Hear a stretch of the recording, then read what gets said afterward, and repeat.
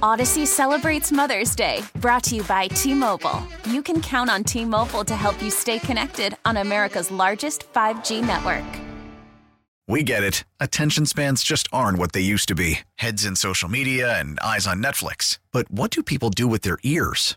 Well, for one, they're listening to audio. Americans spend 4.4 hours with audio every day. Oh, and you want the proof? Well, you just sat through this ad that's now approaching 30 seconds. What could you say to a potential customer in 30 seconds? Let Odyssey put together a media plan tailor-made for your unique marketing needs. Advertise with Odyssey. Visit ads.odyssey.com. Ray Dinger, Glenn Macnow. Ray, as I told you, earlier this week I held a charity event to benefit a friend who was in a terrible bike accident. He's paralyzed. And, geez, we got 300 people out to the Conchi Brewing Company place out in Bridgeport, Puddler's Kitchen and Tap, and you were there selling books and really helping out. I appreciate that. And everybody who was there said to me, how's your dad? After that Bill's loss, how's your dad doing? Is your dad okay?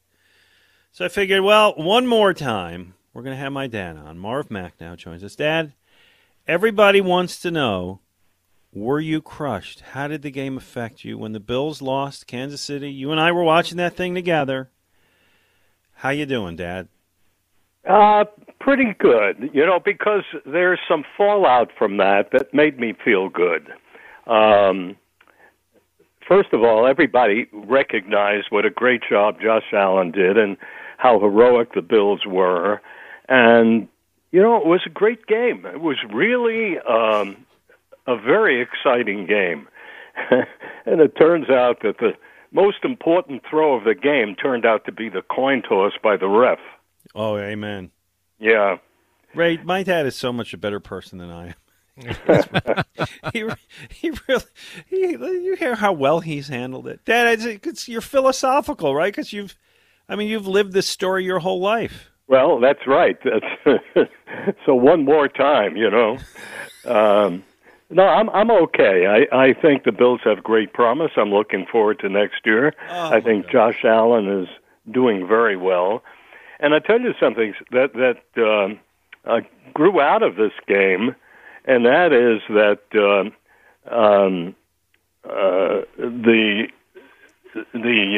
team. Yeah. The Bills, the Chiefs, who? I'm sorry. The Chiefs or the Bills? No, I'm talking about the Chiefs were so impressed with the Bills that one of the Chiefs fans sent out a Facebook message suggesting that the Chief followers donate $13 to Josh Allen's foundation. Yeah. Benefits Children's Hospital. So they collected $255,000 and counting so far for this thing in donations. So I thought that was a great outcome. So now there's 4 teams left playing tomorrow. Who are you rooting for? Well, I'm sort of torn. I was thinking about continuing to root for the Chiefs, but Nando, my grandson-in-law, your my nephew-in-law, whatever we call him, Nando is a San Francisco fan, and maybe in deference to him, maybe I'll root for San Francisco. Keep it in the family. Yeah. So Ray, when we watched last week, it was my dad and me and my son Alex and my grandson, my father's great-grandson, Gregory Macnow. Dad, I got to tell you, it was pretty special for 4 generations, even as the Bills lost. That there were 4 generations of us, including the baby, was pretty sweet. Yeah. Well, did you do as I suggested, that you did everything exactly the same as the week before? You ordered from the same Chinese restaurant, you got the same meal. Marv, you ordered the same clothes. I mean, did you do everything all down the line? No, I hope so, Ray, because you said something about a blue shirt, and I wasn't quite sure which shirt it was, but I did my best. Yeah, you got it. You did it. That was it. You had the same one. So that unfortunately, that was not what doomed us. What doomed us, as Ray suggested in the last segment, was a failure of defense at the end. One last thing, Dad. Yeah. And I just have to tell you that people have enjoyed you being on the last few weeks. I have too. And I appreciate that. And Ray, people say to me, "Gosh, your dad sounds like he did radio. It sounds like he knows what he's doing."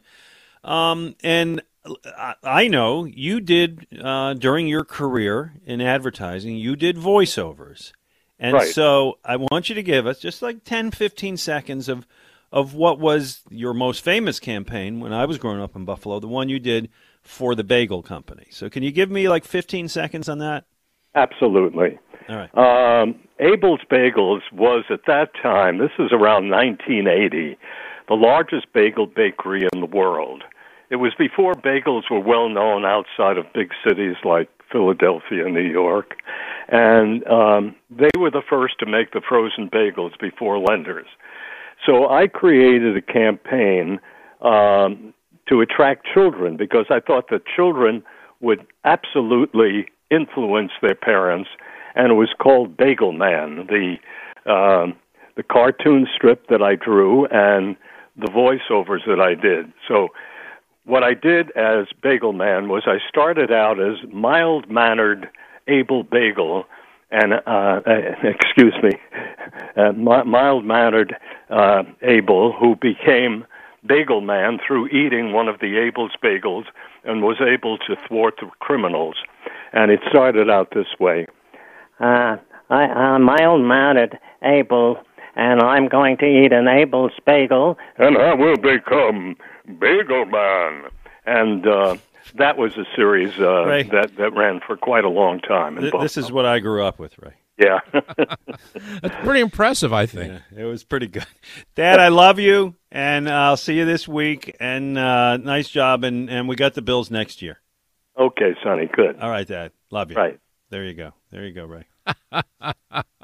He did voice stuff. Well, I know. I mean, you had told me that, but not in that much detail. I had never heard the story. I had never heard the story of Bagel Man before. He did a lot of commercials, but that was one that I had some traction. So there you have it. Okay, I don't want to gripe because, again, I still root for the Bills. Obviously, I'm Eagles first and foremost, but that's my childhood team, and that's my dad. I want my dad to get that Super Bowl after all those heartbreaks. So I don't want to moan about it, but a game that can put you in the Final Four being so influenced by a coin flip to me, Ray, seems just a really bad rule. Right. I mean, the Bills could have stopped him, should have stopped him. But I saw somebody write this week, it's like, okay, you have a World Series game and a team hits a home run in the top of the 10th, and it's like, oh, good, now we go home. It's not the way sports works. No. And I agree with that. I mean, it was the way the two offenses were playing, and more specifically, the way the two defenses were playing at the end of that game. It was clear that whoever won the coin flip was going to win. I mean, you just knew. I mean, nobody's going to stop anybody at that point. And so that game, it literally came down to the coin flip. I mean, you can say, well, they could have stopped them, but no, nobody had stopped anybody in that whole sequence of events. So that coin flip was everything right there. And, I think that if you look at the way this thing breaks down, they say that, over the course of time, it's not that far from, the team that wins, it's almost 50-50, and it kind of is. If you look in regular season, it's about 53% that the team that wins the toss winds up winning the game. It is kind of even, but that's not true in the playoffs. Right. In the playoffs, it's the team that wins the toss in overtime, they're 10-1. Yep. So it's a whole different set of circumstances, and that's why, to me, that game the way that game was played and the way that game ended, it just cried out to give the ball back to Josh Allen and give him one more try. And then let him see if he can match the touchdown. And then once you do that, now you move on to sudden death. I think that's exactly the way it should go, and I hope they address it in the offseason. Randy in Broomall wants to talk about that. Good morning, Randy. Hey, Glenn. Listen, I want you to know I'm a Steelers fan. I was really hoping for the Bills last weekend. Same thing happened to my Steelers 10 years ago when Tim Tebow in overtime threw a pass to Demaryius Thomas, and the Steelers never got a chance. So But I do have a proposal that I'd not heard before about how they could address overtime in any time, not just the playoffs, that was better than a coin toss. Would you like to hear it? Sure. Well, I just think it would work better if they would treat the end of the fourth quarter. If the game ends in a tie, 4 quarters end in a tie, you treat it like it's the end of the third quarter. You just switch sides. It becomes sudden death, but you're going in the opposite direction now, and you just do it that way. Both teams would know when there's 7 minutes left in the fourth quarter, or 5 minutes, or 3 minutes, or 1 minute. They would know the rules, and so they'll be able to strategize in the final minutes of the fourth quarter, knowing what comes next. Oh, so you're saying if you have the ball and you're at a certain yard line, you just try to milk the clock to get it to overtime. Well, you just play it like you just play it like it's the third quarter instead of the fourth quarter. Yeah, and if there's 2 minutes left, if the time runs out and you still have the ball wherever at the 50-yard line or wherever, then you switch sides like you would going from the third or fourth quarter, and you just continue the game. Except it becomes sudden death at that point. Whoever I hear scores you, first. Ray. I don't know that. Randy, you're a smart guy, but Ray, I don't know if I'm going with that. Yeah, I don't know that I would. I don't know that I would go there. What I would do is I would make sure that each team got the ball. I mean, they've amended it to the point where the current rules are in play now. The team can kick you can't end it on a field goal. But you can end it on a touchdown. I still think that the other team should be able to have a possession and be able to tie it, and then it could go to sudden death. But if Josh Allen would have had the ball, he would have gone down and scored a touchdown. Like you said, nobody was stopping anybody. And then the Chiefs get the ball, and they go down and score a touchdown. So it was still decided by a coin flip. Yeah. No, I hear you. One last question for you, Randall. Next year when the season starts, because you are a Steelers fan, the Pittsburgh Steelers starting quarterback will be?